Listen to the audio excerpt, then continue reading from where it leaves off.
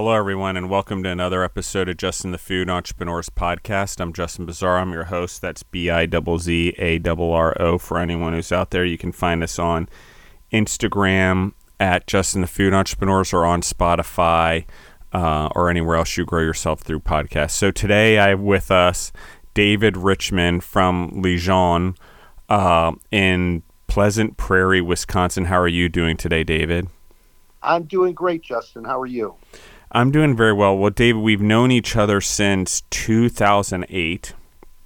I'll give everyone a little background. 2008, Food Service Partners, we acquired a company called Restaurant Equipment Sales. We did an asset purchase, and we bought the assets of the company and changed the name to Cull-Equip, which was culinary equipment. And there were 4 stores at the time. We isolated down to 2 and ran out of 2. And then we were in a buying group called Pride Marketing.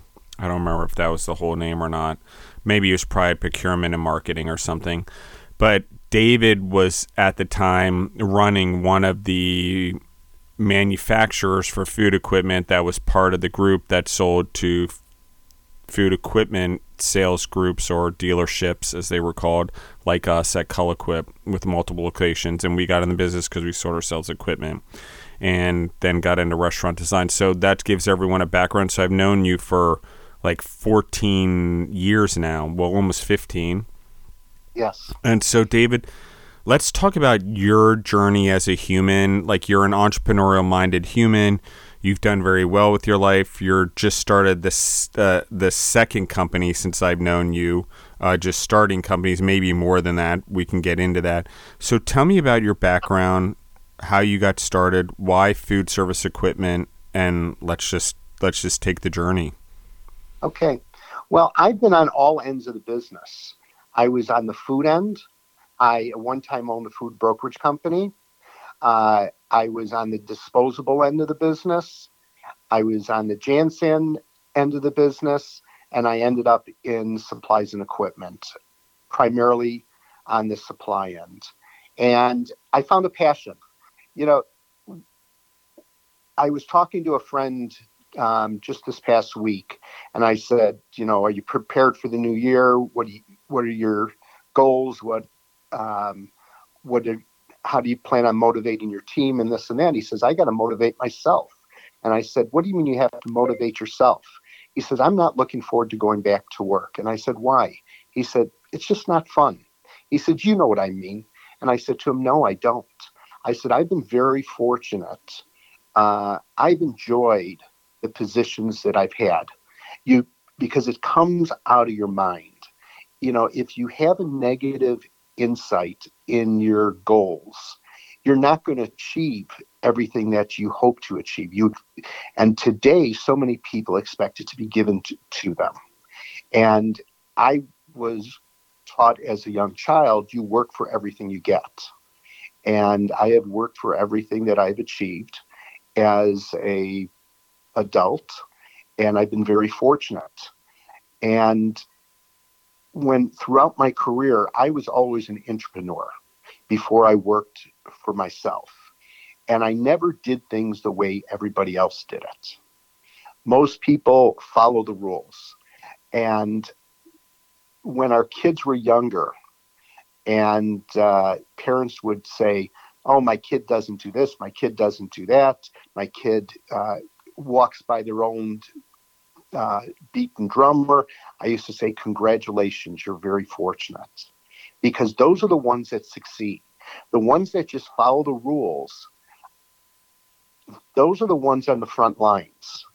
The ones that go by their own drummer, and the ones that have creativity, and the ones that want to succeed and create their own, are the ones that are going to make a real big difference in this world. And I've always believed that. And my wife, for years, has been after me to start my own company. And I had a concern because I had kids and I didn't want to take a chance. I wanted more of a guaranteed income. However, I worked for companies that gave me the opportunity to do it my way. And I was successful in doing it that way. Once my son graduated from university and my daughter was out the year before, I said, I'm going to start my own company. And that's what I went ahead and did. And I had the greatest time that I could ever have. I learned so much. I met amazing people from around the world. And I learned new perspectives. And I met with people that I never would have met with before. So being an entrepreneur gives you that opportunity. You take a chance, and it's important. My father-in-law told me, the greater the risk, the greater the reward. And I believe that. He was an entrepreneur at his later years also. And, if you just go into work every single day, that's all you're ever going to see. But if you take a chance, you're going to see whatever you want to see. And I agree with you 100%. I think there's a lot of mindset in there. There's a lot of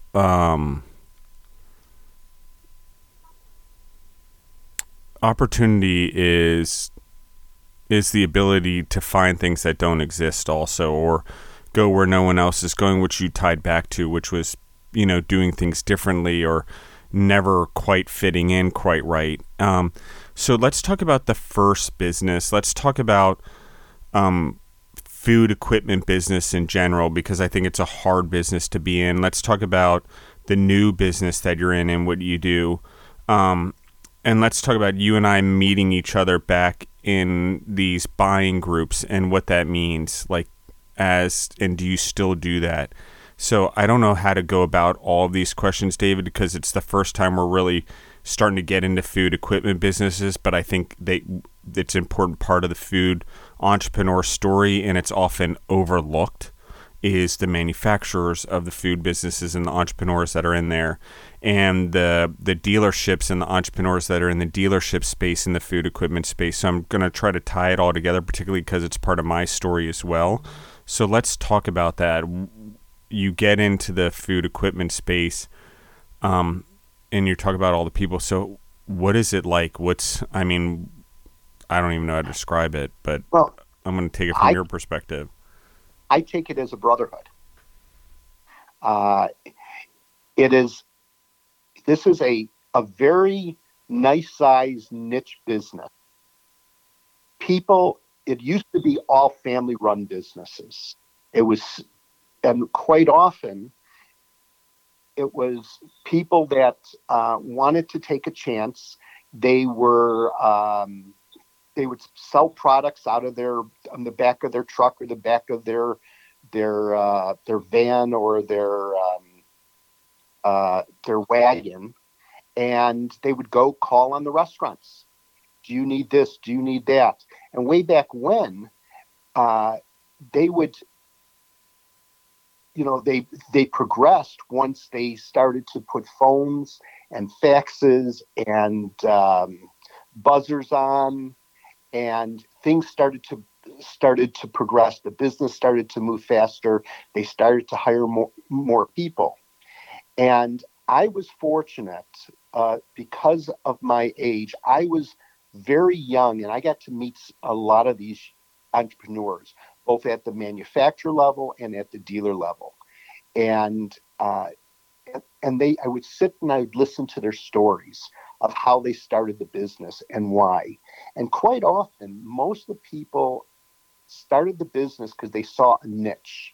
They saw a product, or they saw an opening to sell products that they believed was not either out there or not being done as well as it should have been. So that was one of the key areas that I found to be unique, because the cost of entry, it's unlike the food business, where the food business has a much higher cost of entry. This had a lower cost of entry. The second part of it was relationships. You get to call on the same people that you called on for years.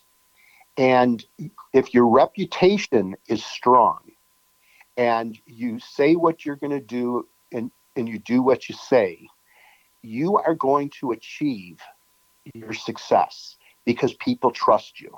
And trust is very, very important in the supply and equipment business. You have some very large companies like the Libby's and the Steelites and all the equipment companies. But the main portion of the business in MOFSI or in NAFEM, which is National Association of Food Equipment Manufacturers, I think it's somewhere right around $9 million. That's the average size of a lot of these smallware companies. And they all found a niche. They all found something that made a purpose that they were looking for. Now, the challenge is how to find that. I looked at the business as coming up with something new, not doing it like everyone else. I chose Chef Forward when I started that. As I had mentioned before, I always looked at things differently. I never looked at things the same way anybody else did. And I always went by my own drummer. And I wanted to create displayware and dinnerware for the food service industry, which could be sold in restaurants, hotels, casinos, banquet facilities, any place where it's more upscale. But my product was made out of a material called melamine. And melamine is like tofu. The old melamine is what we remembered is the plates that we would give to our kids that could fall on the floor and they wouldn't break. Or the old trays that we would get in school where they put the slop into each of one of the sections. Well, melamine... Absolutely, I know exactly what you're talking about. And melamine has evolved. Now you can make it as heavy as you want or as light as you want. And so I chose to make mine heavy. I used a high compression melamine, and it allowed me to create products that did not look like they were made out of melamine or made out of anything other than what it was. So I made products that looked like out of wood and slate and petrified woods and stoneware. And I created all these items. And I was very fortunate when I started the company, I wanted to make a difference. And I think this is one of the most important things that entrepreneurs need to realize is don't copy anybody else and make a difference. Well, how I made a difference was Chef Forward's name stood for chef being the central part of food service and forward with paying it forward. And so... Can you explain what paying forward means, David, just real quick, just because I think I know what it is, but I don't know if the audience and the generation we're talking to knows the saying per se. Okay. So paying it forward is helping others help themselves. To me, that was very important. And it wasn't giving it to them, it was having them work for it.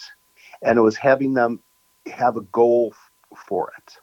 So the way I did it is I designed the basic concepts of the dinnerware or the displayware or the accessory items. I then worked with different artists, makers, and potters. These folks then designed the body or the decal that went on top if I designed the body. I paid them a royalty, which was a percent of sales for the lifetime of the product that either went towards their children's education or their retirement. Because when I started the business, things were tough. And I realized that through all my years of the business, we would learn about products from chefs and from executive stewards. And we would take these ideas, we would add it to the line, and then we never rewarded them. I like this. Can I pause you for a second, David? Sure. I know you're going to go into the story, and I'll remind you of it. But I want to pause there for 1 second. I want to there's this theory that really got put into my head around my grad school years. It always was part of who I am. And I talk about, I think on maybe 2 podcasts ago, I can't even remember anymore, but they all smear together because I record so many in a day sometimes to fill the daily, trying to release one every day. But it's about exporting the knowledge of making the mosquito net, not just being able to manufacture it. But one of the reasons the theory is that, or we talk about a lot, or it became so prevalent to me, is that because it's about empowering people. You can make money and they can make money, but more so all of you can have impact together and do it together for your legacy, for my legacy, for the community's legacy, for the world's legacy. And I think that's what you touched upon right there is, I agree with you. We get so many ideas and we capture them and there's no reward there. And in food, when it comes to recipes and it comes to whatever, I agree with you. And I've tried to do this at Food Service Partners where I started. I just ran out of runway because things changed and we changed. And now I'm going to do it in a different direction. Whereas I was trying to create brands around the individuals that worked in the company to create that same type of mentality of eventually giving back and have them get a percentage of their own brand as we built it, as we went direct to consumer with our own grocery store concept. And I never got it off the ground because it takes a long runway to get a business off the ground in food, guys. Like, it's crazy how long of a runway you have to have, especially dealing in the magnitude that we used to deal with at Food Service Partners. So back to take it full circle, is so you're basically rewarding the individuals for the idea and making it so that they don't just have to live by being a chef. You're making them, they're being rewarded by your business, but they're also wanting to encourage your business to grow well, and the other chefs who are helping you with ideas to do well, because it also helps them, because someone might pick up their item along with another chef's item. So I don't think there's a more entrepreneurial way of sharing the benefit in a way that's not giving away something or turning it into, a handout, for lack of a better term, or an entitlement thing. So you were working with someone, and I got you off your story. So let's continue. Oh, so years ago, I met a chef, and he was telling me about this product that he created for a large equipment company. And this product became a tremendous success for the equipment company. And I knew of the product, and I said, "How did you get rewarded?" And he looked at me, he says, "What do you mean get rewarded?" I said, "It was your idea." He says, "Well, they took me out to dinner and they bought me a nice bottle of wine." And it always bothered me. It bothers the shit out of me too. Sorry. Yeah, go on. This is a man, he gave you this idea. Reward this person for that idea. We have to reward each other. And that's a part of paying it forward. And so by doing that, I said, I'm going to do that in my company. And I want the ability to pay it forward. I also wanted to pay it forward. So, for example, when the hurricanes hit Houston, I took 10% of profits or 10% of sales for an entire month, and I donated it to the Red Cross. And I wanted to be able to help them, help the people in Houston. And that was something, when you're an employee, it's harder to do. When you're an entrepreneur, it's much easier to do. You can make those decisions. And so by doing this, I wanted to create a company that did this every single day. I also wanted it to be personalized. So when I would get a new customer, I tried my best to call every customer and thank them for the order and let them know there's a person behind the name. I also tried to reward people with a phone call, a letter, or something this is on the sales end, to thank them for all of their efforts. I had one distributor that did a tremendous amount of work specifying my product. I didn't even know about it. Another distributor got the order. So when I learned about this, I called them, I introduced myself, and I sent them a commission to thank them for doing all their work, even though they did not get the sale. But I wanted to create that relationship.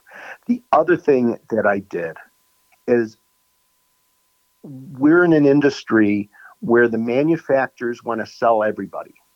There's not select distribution. I wanted select distribution. And the reason I wanted select distribution is I wanted the distributor salespeople to make an acceptable income in selling the product. I wanted the dealership to make an acceptable margin, and I wanted the operator to buy it at an acceptable price.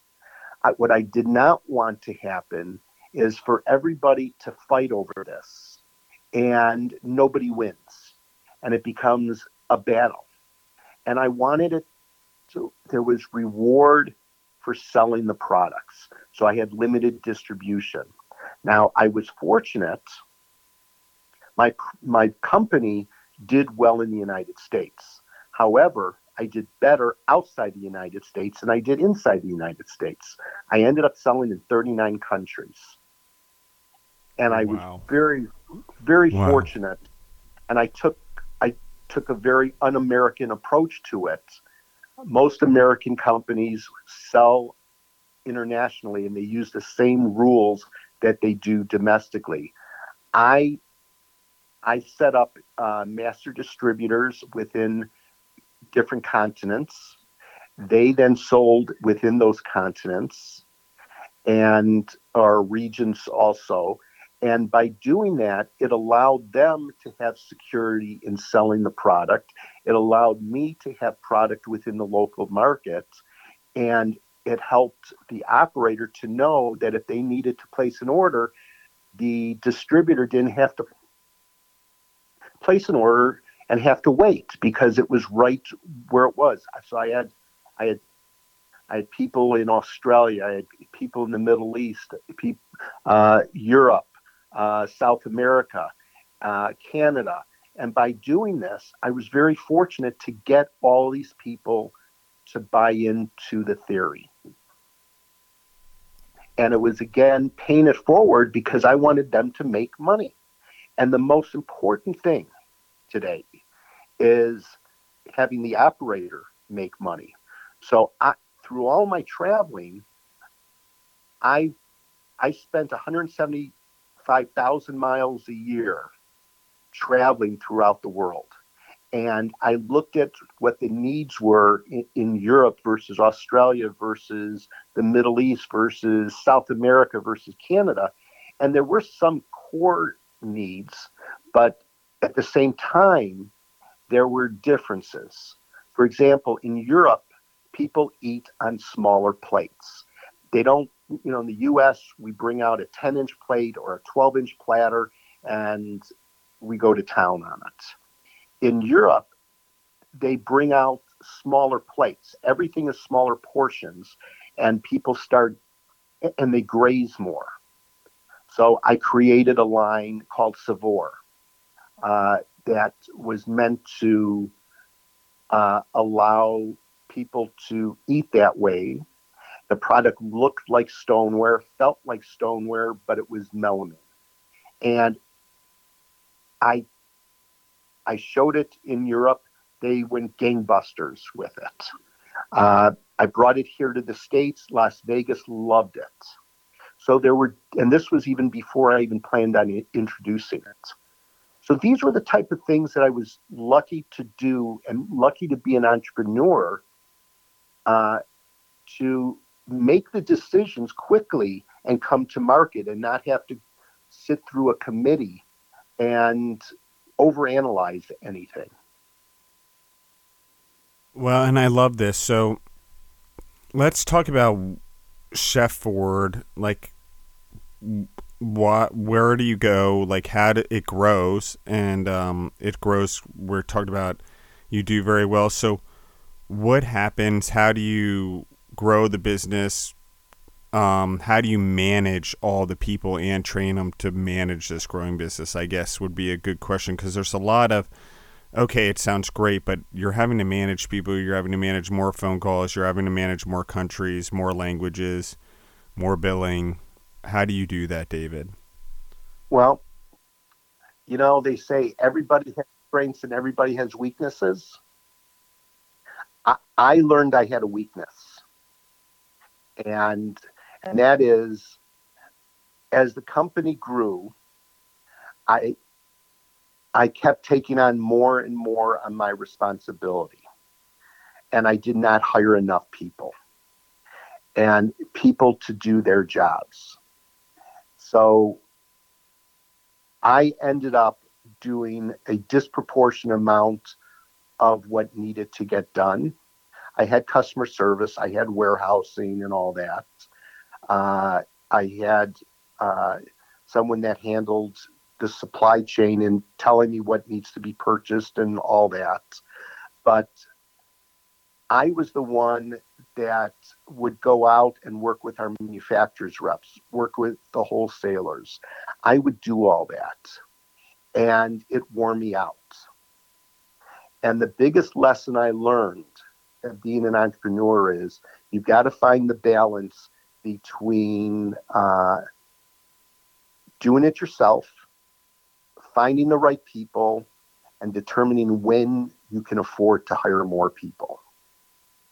And that was the mistake I made, is I made a mistake by not determining when I should hire more people to go out and make sales calls, because it wore me out. My normal day started out in the morning. I would talk to Europe and the Middle East.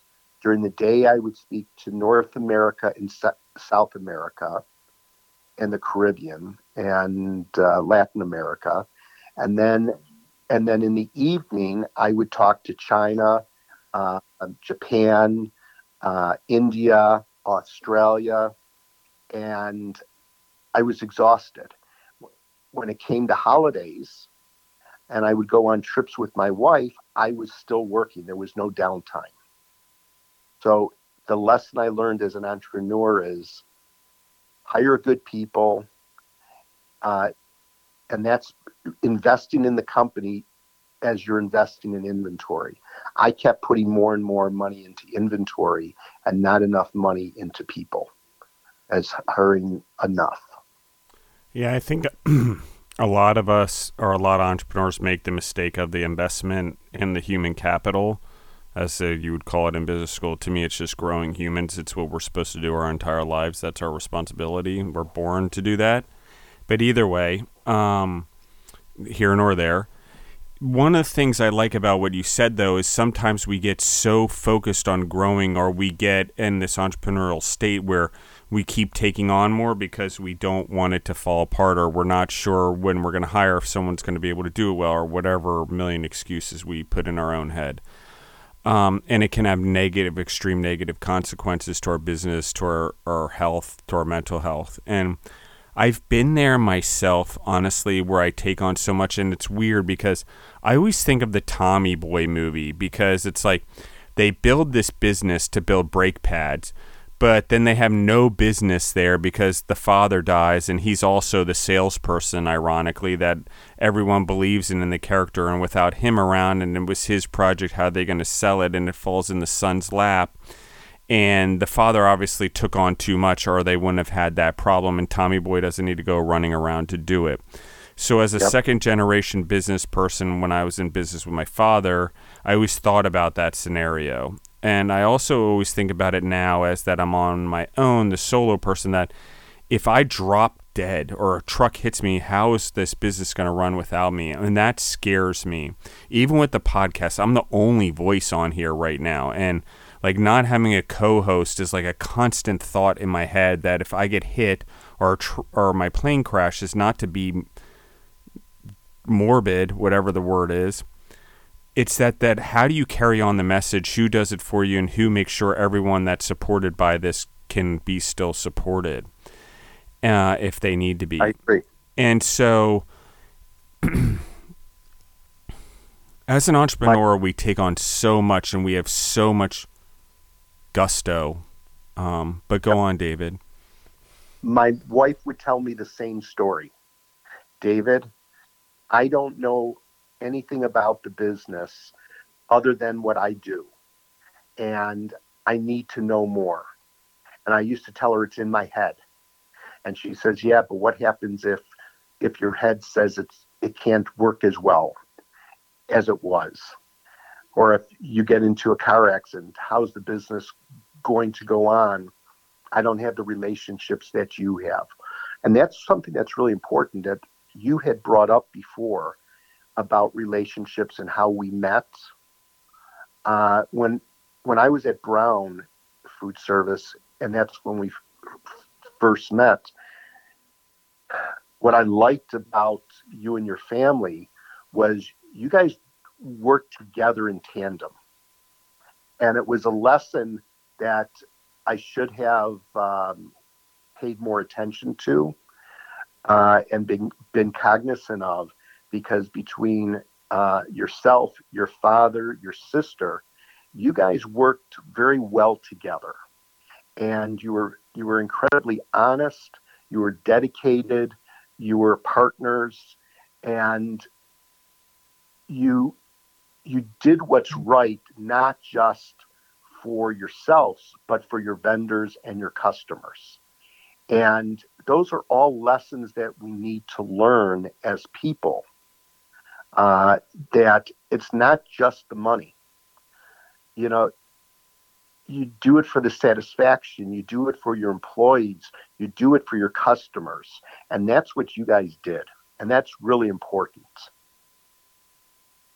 And I appreciate it, David, a lot. And I appreciate that. And I think that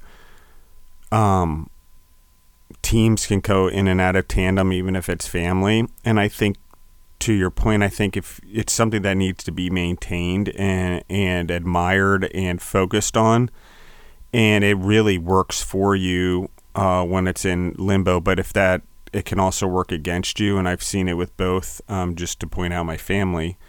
But I agree with you 100%. One of the things that we then were so reliant on each other, or new family members that came in, or new business partners, that we didn't rely on new people as much as we should have. Also, I think in the long run, and I'm learning some of those lessons now, is what does that really look like? What does giving someone ownership without giving them ownership really look like? And a lot of those things that I'm working through also. I'm also working through what kindness truly means, which goes back to the podcast before this, for anyone who wants to listen in, for Holy Smoke Kosher Barbecue, or BBQ.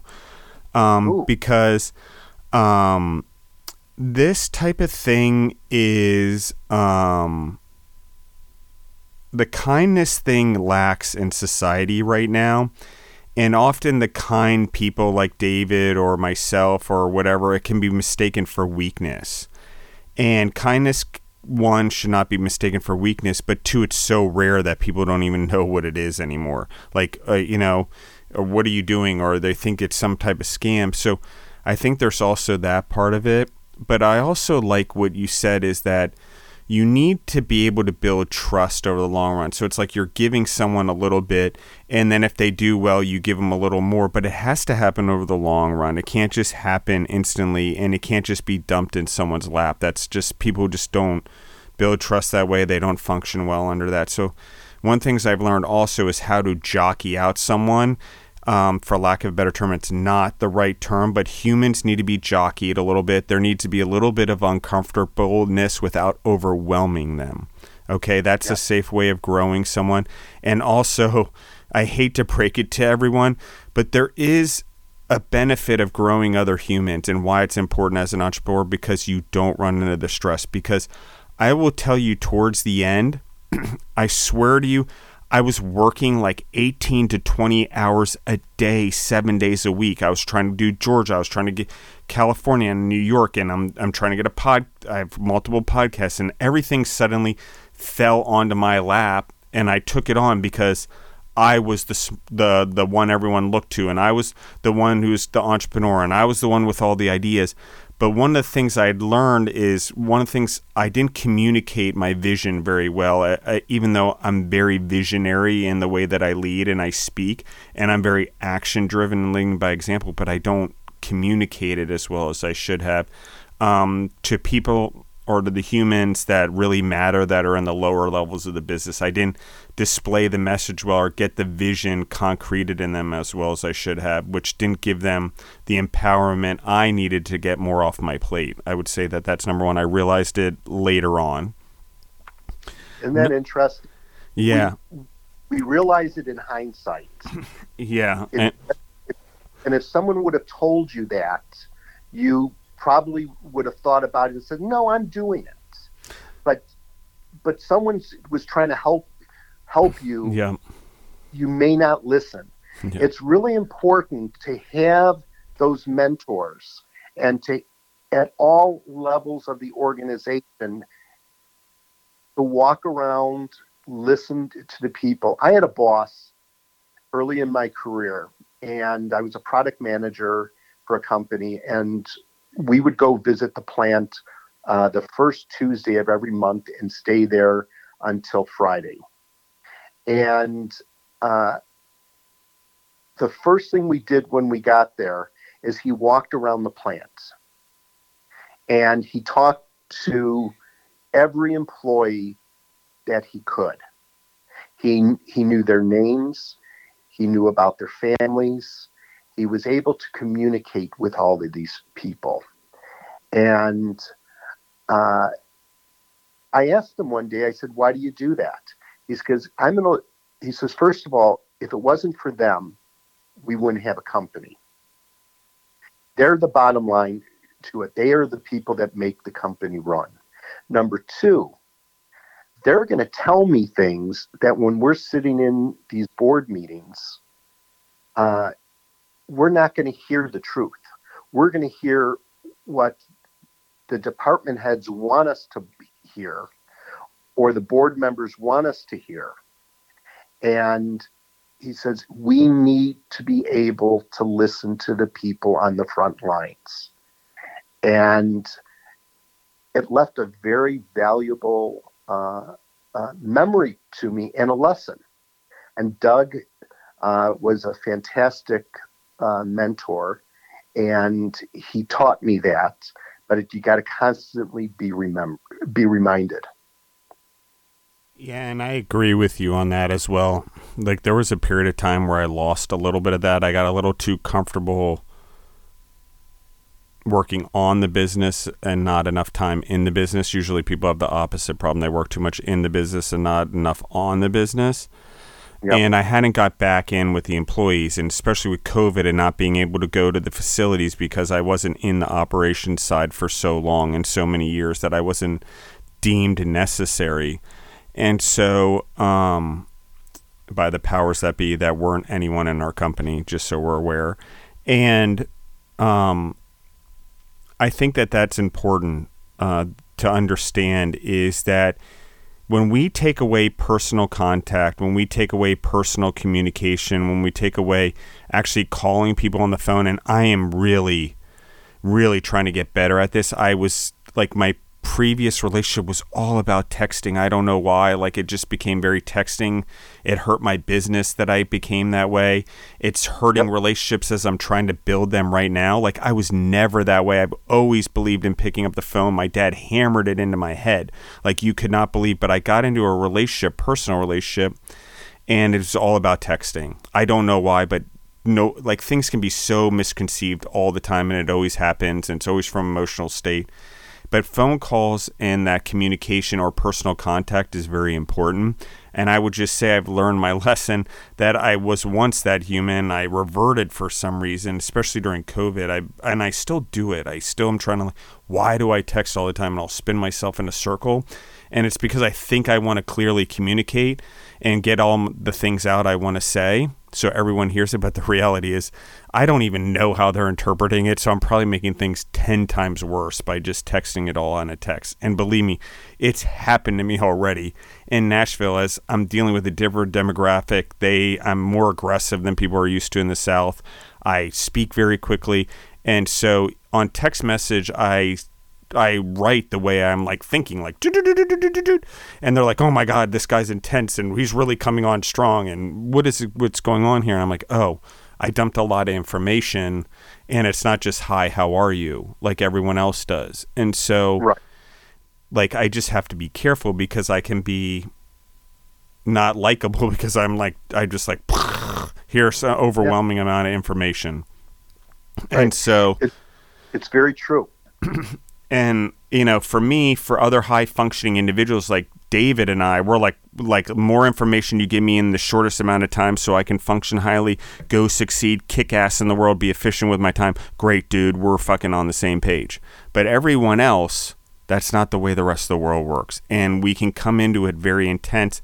And because of that, we can take on more and burn ourselves out. I know it's hard to explain. It seems like I just tied something weirdly together to go full circle. But I'm serious, is we're so high functioning, we're so like, and the rest of the world doesn't understand because we are that way, and we're almost like pushing people away because we're so high functioning and intimidating that we end up making it worse for ourselves because then we end up taking on what we think everyone else can't do instead of just growing them and investing in them and slowing down. One of the best lessons I've ever got was in 2019, a Jocko Willink lesson, which is stop, pause, and pick your head up and look around before you move forward. Like, it's just such an essential lesson. Take a snapshot where you are, and his was more military based, but the leadership lesson still is instilled in me, right? Stop. Like, you need to reassess your situation every once in a while. Don't go in with a full head of steam. So anyway, David, I didn't mean to interrupt you. We were on Chef Ford and we're at this point. Nope. So what happens from here? Actually, what you were saying is very true.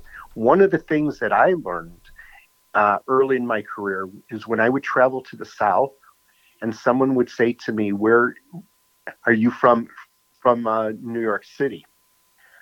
That meant I was talking too quickly. So I slowed down. I didn't keep throwing out information after information after information. I realized I had not developed the relationship that I needed to, and the relationship was more important. And so that was one of the parts that I learned early in my career was you have to learn the environment that you're talking with, that you're sharing information with.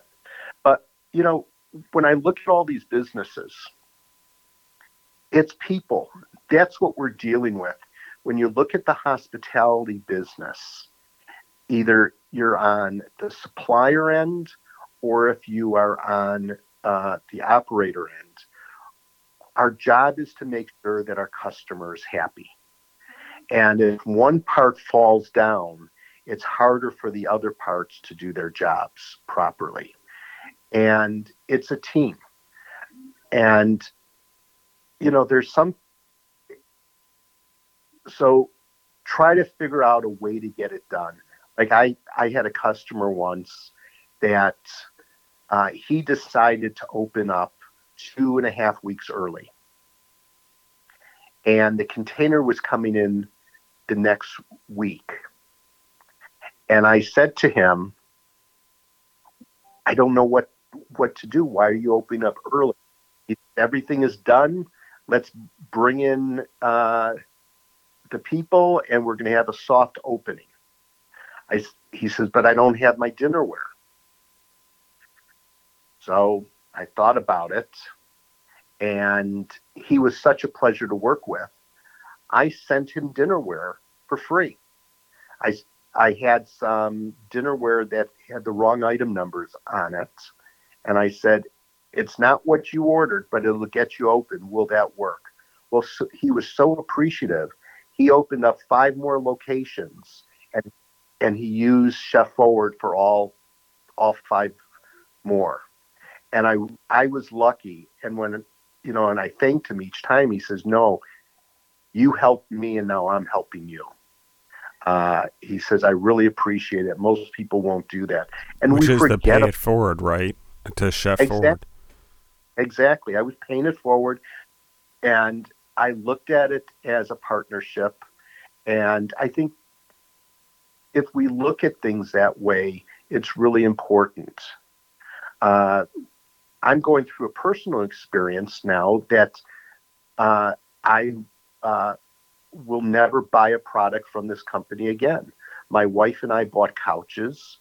The couches stuffing failed within 4.5 weeks of receiving the couch.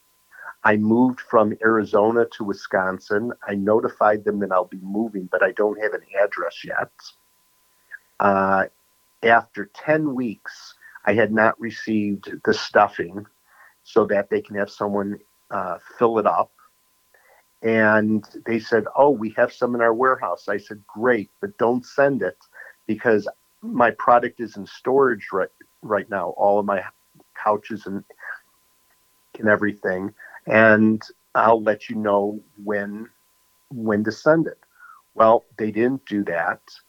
They sent it to my old home in Arizona. Now, so I called them when I saw the notification, and I said, "Reroute it to this address in Wisconsin." And they didn't do that. It shows up in Arizona. It's now going to cost me close to $400 to pay for the UPS to my home. And when I called them to complain, they said, "Well, it's your fault. You didn't give us the right address in time. And we're not going to fix it for you. We'll reinstall it, but you have to pay for the freight." I will never buy a product from that company again. And that's a lesson that I think we all have to learn. The sale isn't over until they order again and again and again, and they feel comfortable with it, and they want to do business with you. And that's one of the most important lessons in business. Yeah. Is get the return customer. And it's the lifetime value of a customer, not just give me the cash now. It's just so short-sighted. I agree with you, David. Yeah. So it is nice, and then, I've had a situation where I sold my business a year and a half ago. And I sold it to a company named GT Serveware, or GT Melamine. People know them as. And they have been fantastic. They have treated the brand in a similar manner as I started it out. They've treated me with respect. They ask me questions. They ask for guidance. It's been fantastic. So many times, and I've gone through this in my career where I worked for a company and it was sold, and they always say, "We're going to take the best of you and the best of us," and they don't. Well, the company I sold my company to has done that, and they have been very respectful of my ideas. I continue to design product for them, which is a lot of fun. So I'm taking all the fun part of my job, and I have no worries about selling it, purchasing it, shipping it, billing it, nothing at all. I just have the opportunity to design. And I'm very fortunate to be able to do that because I'm still young. And that's the other part, being an entrepreneur. When you leave a company, when you're an employee, most of the time you're done. And you say, "I'm going to retire," and that's it. When you're an entrepreneur, you're always an entrepreneur, and you're always looking for the next thing to do. And that's how this opportunity arose with GT. And I started a new company called Lejean. Lejean, uh, I am helping a retail company get into the food service industry. And I'll do that for 3 to 6 months, and then we'll see what other opportunities take place. And with the Lejean end and helping this company, that's what we were talking about at the very beginning, and about, for example, our relationship. When you're on the equipment and supply end of the business, and you develop a good rapport and a good name for yourself, you could come back again and again and again. And people, as long as you did them right and you were honest, you were hardworking, you were fair, uh, and they will let you in their door, and it brings opportunity. So I'm going to continue to do that. Uh, I'm going to look at how I can help others. And, you know, because when this company approached me, I said, I said to them, I can give you X amount of hours per week. And they were happy about that. And I said, uh, the whole goal is to make sure that you're doing what's right. I said, you're in the retail business. I don't understand retail, but food service is relationship. And it's on every end of the business. And it's like when you go into a restaurant, you want to have the same portion every single time. I don't know about you, but I like having the same weight every time. I like to sit at the same table. I like the relationship. I like I to am have 100% in agreement with you. I may order something different on the menu, but I always have a Diet Coke. Like, hands down, you know that, great. And, and people I'm with, they may always have the same thing. But I agree with you. If you're truly good at your job, you're building a relationship with the person, you want to make sure that they have the same comforts and have those things always. It's just, I don't know how to do it always because someone may be sitting in the table that person always sits in. But there's ways to figure it out. So go on, David. I'm sorry. Yeah, well, that's exactly it. Well, yesterday I had a perfect experience like that. So there's a shoe store here in Kenosha, and they're moving. So they had a moving sale, and the place was packed. And there's a guy that I've met over the last month and a half since I moved to Wisconsin, and he's helping all these people. I saw him. He waved to me, and then he came up to me. He says, "Listen, it's real busy. What can I do to help you? I think the shoes that you were interested in are on sale. Would you like me to bring them out to you?" And I said, "Well, actually, I'm bringing my wife in because she's looking for a pair." She says, "Where is she?" And I pointed. He says, "I will help her out." And he knew, he just had great follow. He was able to follow up with her. He was able to communicate with her. He was telling her stories of what I had told him, and it was really nice. And he was a great salesperson. Early in my career, and I was in charge of sales at a company, and I put up a sign in the customer service department and in the warehouse. And I said, "Sales is everyone's responsibility." They all got upset. Said, "We're not in sales. We're in customer service. We're in warehousing." And I said to him, "Hold on a second." I said, "Customer service people." I said, "Who talks to the customer the most? The salespeople or the reps?" I said, "No, you do." I said, "You talk to the buyers or to the salespeople almost every single day. You have some type of communication with them, either on the phone, via email, or via text." I said, "That's how you're communicating." And I said, in the warehouse, I said, if you don't do your job correctly and ship the order as ordered and pack it correctly, then something happens in the shipping and we have an upset customer. I said, that's all a part of sales. And I said, sales is everyone's responsibility. And when you're an entrepreneur, and if you have a team that understands that, they will buy in. And when you're an entrepreneur and you're a small company, there's not a job title. It's everyone's responsibility to do it. I worked with a customer service person. Her name was Kimmy. Kim, when the orders were busy in the warehouse, Kimmy would leave her desk and go and pull and pack orders.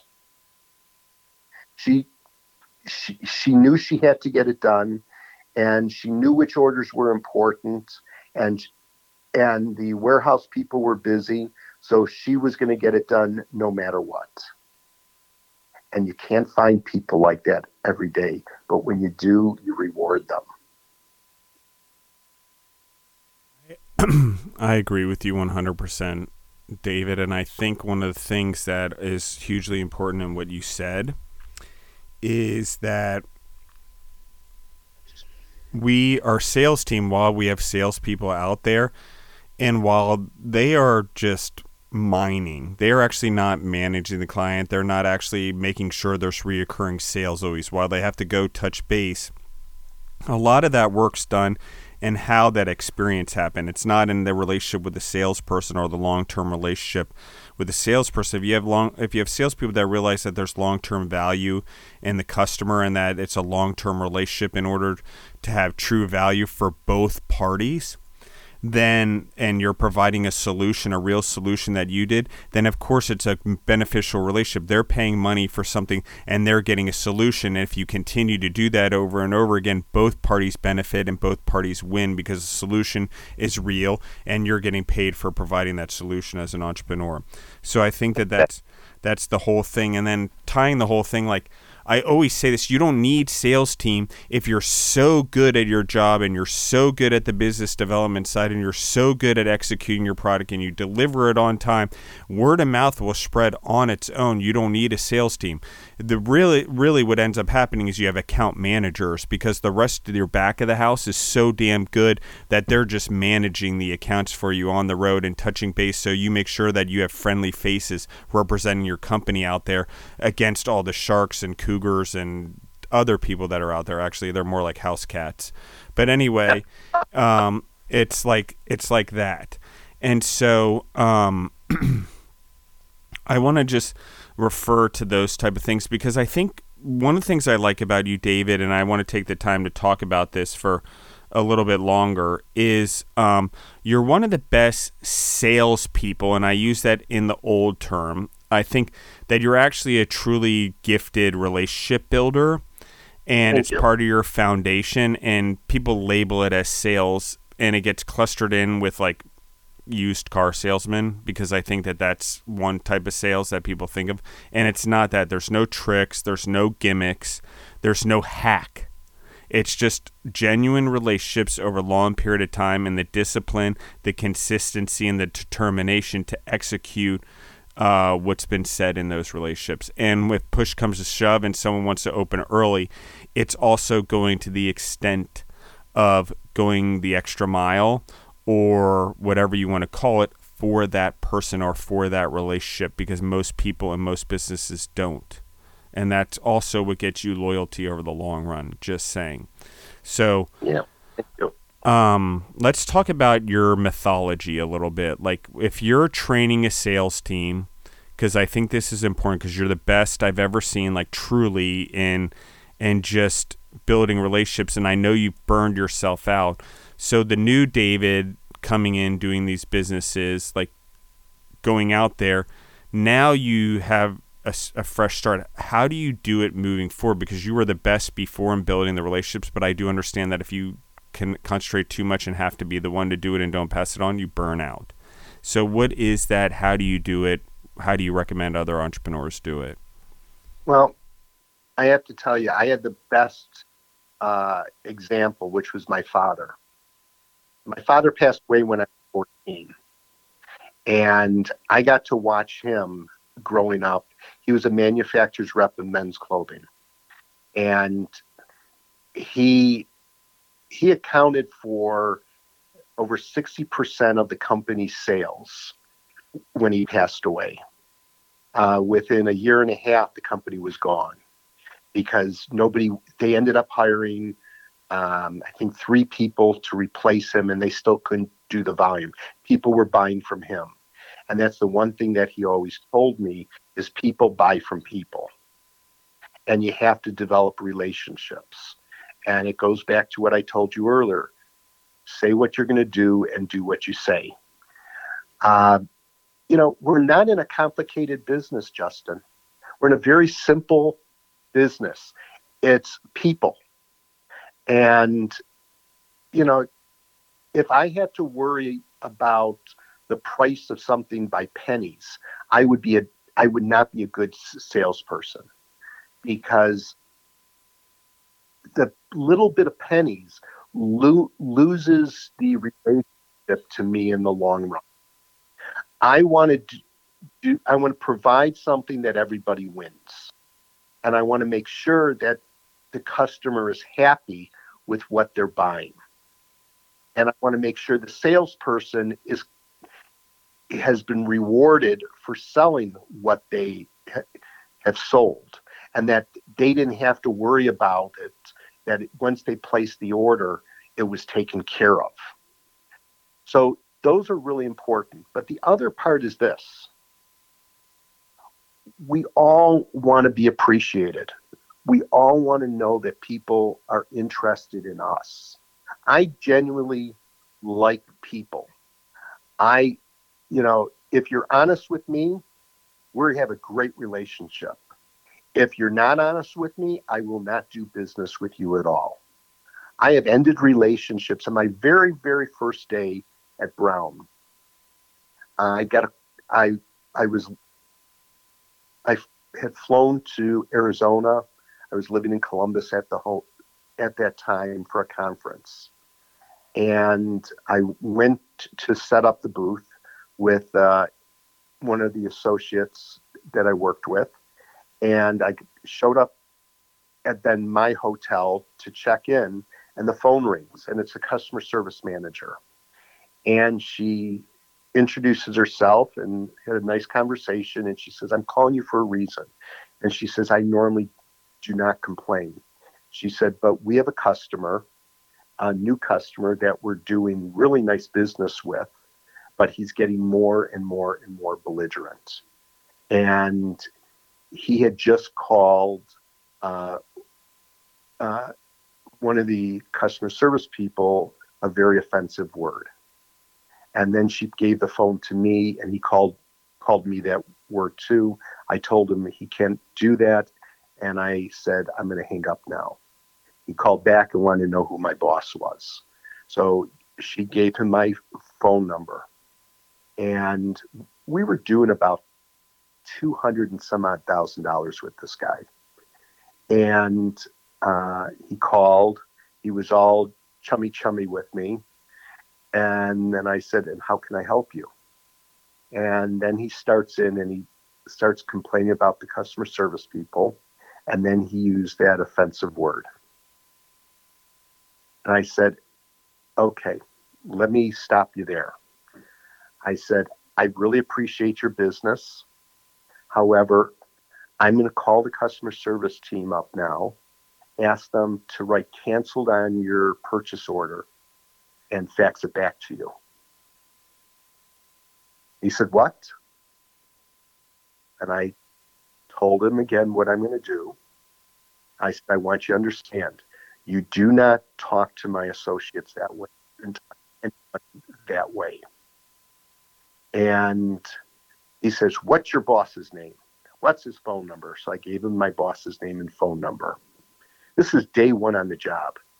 And so I called up my associate in customer service. I told her what to do. She goes, "You can't do that. He's a really good customer." I said, "No." I said, "The way he spoke to you was completely offensive. you don't do that. And so about 30 minutes later, I get a call from my boss, and he says, "So how was your first day on the job?" I said, "My first day on the job was wonderful." He says, "So you're already making changes?" And I said, "Yes." And he said, "What changes did you make?" Because I got a phone call, and I told him, and he started laughing. He goes, "I would do the same thing." I said, "And that's what I liked about you." I said, you have to, these coworkers are so important, and people have to be treated with respect. And by using the word that he used, and he progressively kept getting worse and worse and worse over time, we don't want unhappy coworkers. We want coworkers that know that we got their back. And I did that. And I had another distributor that we put together a program with them. He gave his word. I took him for the word. I gave him 6 months to do it. I came back again in February, which is then 8 months. He had not done anything. And he apologized, and he said that he will get it done. He did not get it done. So when I had a regional manager covering that territory, and I said, "I will go out there and I'll do this myself." So I went out and I told this distributor, I want to look him in the eye,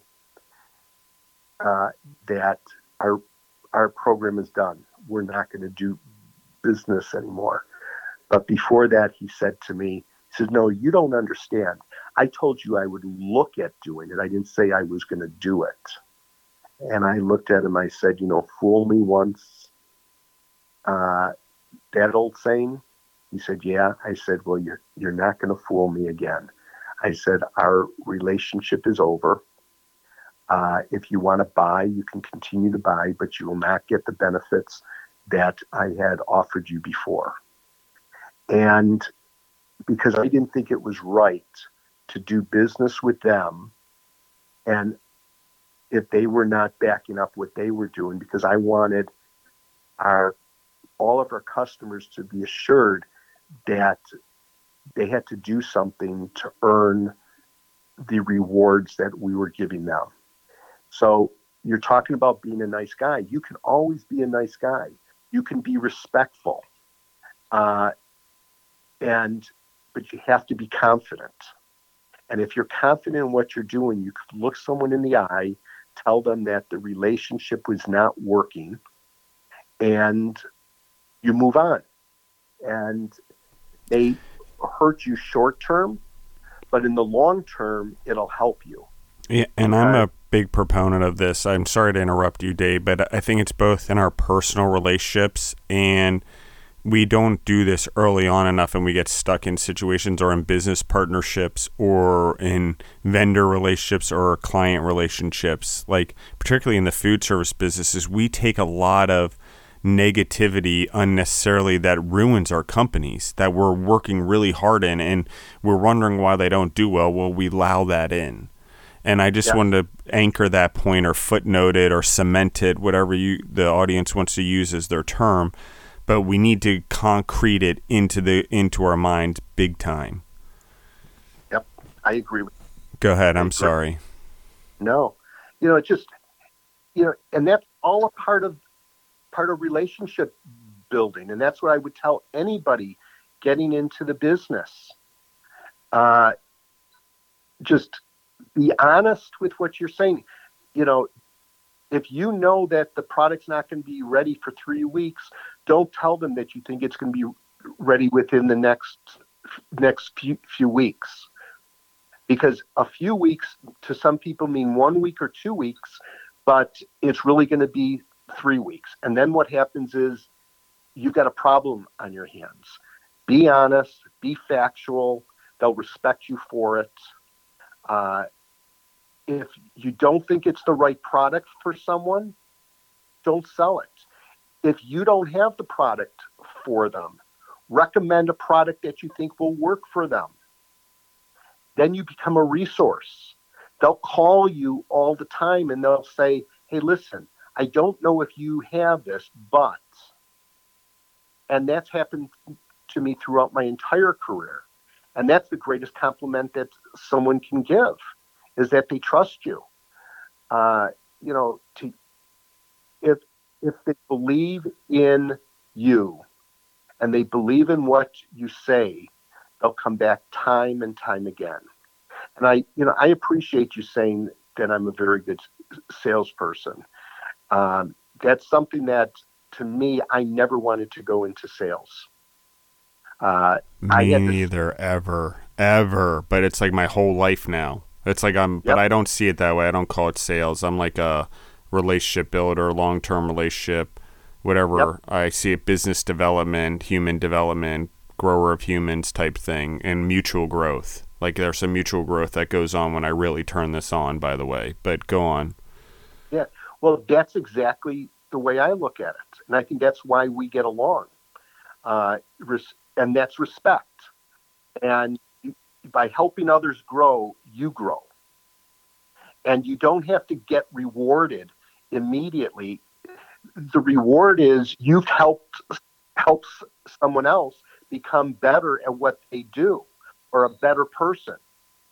And I mentor quite a few people, and I love when they call and they ask me questions.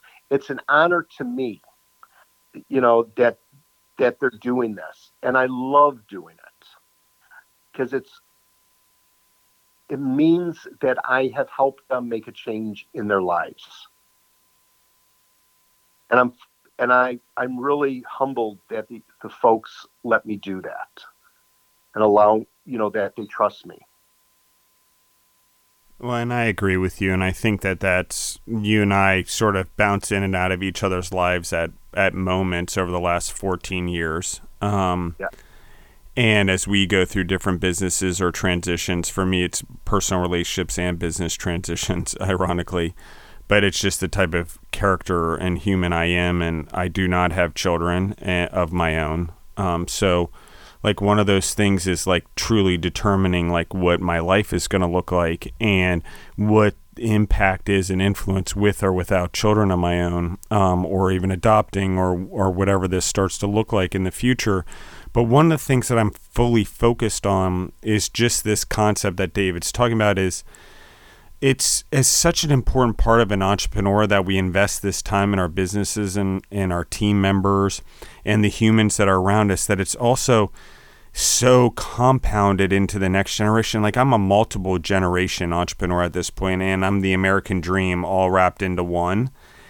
And it's kind of crazy to me that what can actually happen when the right things or the right modeling and the right examples, and maybe not always, and something being a third generation compounded American dream entrepreneur that I'm learning is there's a lot of to the mental side of it, to the energy side of it, to going back and dealing with negative family patterns, to picking your relationships based on core values and not necessarily, just because we have something in common doesn't mean anything. Commonality changes. Businesses change. But I always know I'm an entrepreneur. I always know that I'm an athlete, like I'm a protector of the world around me. I always know like I'm a grower, or I call it a farmer. Like I farm the world around me in food, and I farm and plant seeds in the humans around me that'll grow long after I'm gone. And it's those type of things that I think are so important in that what we do, and I'm a leader. I just naturally want to lead by example first. It took me a long time before extroverted and be able to speak like I do now, and especially on the podcast. So all of those things, I think, David, are important. And you're right. If you can't grow the people around you, I don't know what skill you have to transcend and you become a one-trick pony. It's like, I can do computers really well. Well, that's great, but you need to be able to grow humans. You can do any job at that point. Doesn't matter if you have the skill. You can learn a skill, but growing humans is like a master skill that you have to learn over a lifetime. So any stage that you're growing in it, you're better off than you were before. And And it's that constant race against yourself. Like, people are always like, who are you competing against? Well, I'm competing against who I was yesterday or today, Exactly. depending on how you look at it. And that's first and foremost to me. That way, I'm never spreading negativity to someone else. And I'm never worried about hurting someone else. Is there competition? Do they want to hurt me? Sure, potentially, and that could happen. I wouldn't say everyone's that way, but yes. But am I worried about it? No, because I've learned that worrying about it doesn't make it not happen or happen. The more I put distance between myself and myself, the more I put distance between them also. And that's so important, mentally, physically, spiritually. It's all those things and how we handle it and take care of ourselves. And one of the things you've taught me, David, a lot in my career, and just being so young when I met you, I was 28 and I was about 10 years into the Food Service Partners journey, and that entrepreneurial journey about 20 years into my entrepreneurial journey as a human, and both being sort of intrapreneur and entrepreneur as I learned my way through things. And I just think that one of the things that you encompass so well when you have all of it right, and we talked about how it goes off balance, is just that you have such a good energy about you because you work on yourself so much. Like, you're very conscious about who you are and reflective, and I give it a lot of energy. Could you, as we sort of just wrap things up for this episode, I just want to talk about that real quick because we don't talk about it, but you're very reflective on your behavior and you go back and relive conversations with people very often. I know that about you because you and I have talked about this before. You not only do you spend a lot of time building relationships, but you also reflect back on them on how you can do it better next time. Will you talk about that? Sure. Well, thank you for the compliment. So there's two things that really have helped me. One is my wife. My wife is just a wonderful partner. And we talk about how our days are, who we've encountered, who we've spoken to, how we thought it went, what could we have said differently. And we do that every day. And that's really important. And we talk about our relationship. And I've been married for it's going on 35 years. And it's the most wonderful thing in the world. So that's one part. Another part is earlier in my career, as a going away gift, when my position was relocated to El Paso, Texas, my boss said, you can take any class you want as a going away gift. And I went to Disney University. And I went to Leadership the Disney Way. I agree with you. Disney is like one of the greatest of this. Go on. I love this, that you did this. Yeah. And so what this was teaching how to run a business the way Walt Disney would run a business. And one of the key things that they taught was through storytelling. And they said, don't tell people how to do things. Share an example.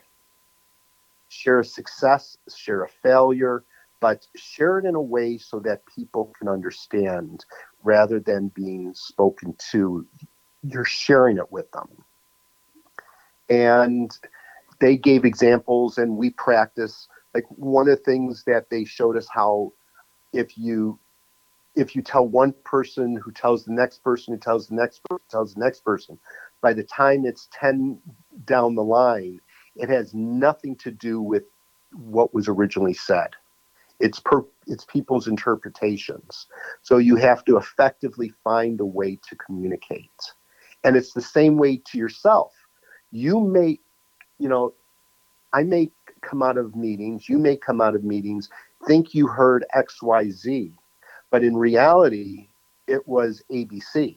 So after I meet with a customer, I will always ask the people that I'm with, so let's review on the sales call. What did we do right? What could we have done better? and there's no there's nothing to worry about. It's not to say that anybody has done anything wrong, but the one thing you have to be cognizant of is if someone's not a positive, self-assured person, this may be very hard for them to do. So by doing this, you're not only helping them short term, you're helping them long term, building that confidence and asking the right questions. And I am not right all the time. I make mistakes, and I need to learn from my mistakes. And that's by listening to others and what they have to say about the experiences that we share together. And it's really important. And it's in business, it's in personal life. And I think once we learn all that, we'll treat other people the right way. We'll treat them with respect. We'll treat them with understanding. We'll understand what their needs and wants are. And one of the things that we started the conversation about was working towards something rather than having it given. And this is all a part of it. If we work towards a goal, we may not reach the goal 100%, but do we really have to hit it 100%? Is 98% good enough? Many times it is. And so, an old boss once said to me was, do it, try it, fix it. Sometimes you may be 90% there, and it will take you 9 months to get to 95%, but we need to get it out now. So just put it out there and keep on working it. Keep on fixing it. And customers will tell us what's wrong. And there's a lot of truth to that. And it's truth to ourselves, because we constantly have to improve ourselves. We can't be stable. I post on LinkedIn every single night 5 positive messages. And the reason I do that is part of Chef Forward, of Paying It Forward. I wanted to give people motivation, but I do it because I get the satisfaction of doing it. And I love the fact that it has helped people, and the people that had pulled me to the side to tell me how it's helped them. So it's what you're doing here, Justin, by holding these podcasts and giving people motivation, allowing them to think, I think is absolutely fantastic, and I commend you for it. I appreciate what you're doing and the time you spent, and you've always offered me time and stuff like that and always helped me. And David, I'm going to have you back on the podcast at some point, probably towards the end of the month or February, just so we can continue to talk, because I think there's so much more that you and I can discuss and give, if that's okay with you. That would be great. And I'm always go ahead. Always here, Justin. Awesome.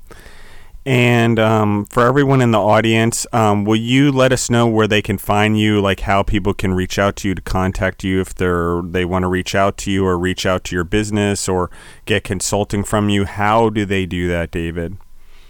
They can go through LinkedIn, David Richman on LinkedIn, or they can email me at David Richman, RICHMAN, at duck.com, and I'll be more than happy to get back with you. Awesome. Thank you guys for listening in.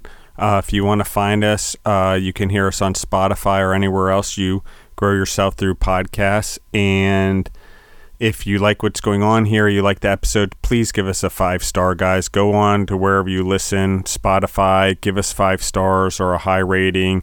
Give us a good review, and also share with other entrepreneurs out there in the food space. And you see, we're starting to branch into food service equipment and manufacturing, and I'm trying to get diversity, not just restaurants and the typical spaces, but also branch out into more things and back into the co-packing as well. So we give a very diversified show, over 365 episodes a year. I don't want to just talk about restaurants or food trucks. We want to give a diversified perception and perspective, and so we can have better perception. And David is just someone who's going to help anchor this, and I hope to get more like distributors on the podcast, maybe even some people that are distributors in other businesses in food and things like that. So I'm going to start working through that. But I wanted to get David on because I want to start branching out and giving everyone more exposure to how complicated, how much support, how valuable our food systems are, and that we don't destroy them in the way that we are, since COVID and so many other ways are hurting our restaurant businesses. We basically did prohibition to our restaurant businesses during COVID, and it financially crushed it. And we're still recovering, and we lost all the labor. So it's like, what am I doing? Well, this is part of it. I'm glorifying and making the heroes in food service, in the food service business, because it matters. And the other part is that we have to plant seeds now that last multiple generations, particularly in food, particularly in natural food, particularly in food, and having the right morals and ethics. So I will continue to do that. Excuse me. And I will continue to bring individuals onto the podcast who have this similar mindset, and where we can grow everyone. So that's what I'm going to do. I agree with David. There's this weird part of my life that I get a weird amount of reward out of knowing that I'm helping, even if it's just one person. Even if it's just the two of us growing from this conversation we're recording, it's a lot. And it's not that, but I'm just saying, we need to think about things that way. And when we invest and we do things because it's the right thing to do and it grows something in the future, eventually, if we plant it now, it's going to happen and grow in the future. A seed doesn't just sprout. And so we need to think about things that way, and we want to think about things that way because that's ultimately what gets us to our goals, because we understand that it's planting a lot of little seeds along the way, and eventually we look back and there's a whole row of crops behind us that lead to financial greatness, or a food business, or stacking bricks that lead to a cathedral. Whatever your analogy is, it matters. And you should think of life that way, that every day we're stacking a brick, or every day we're planting a seed in the future. So thank you again, David. Thank you, everyone, for listening in, and we're out.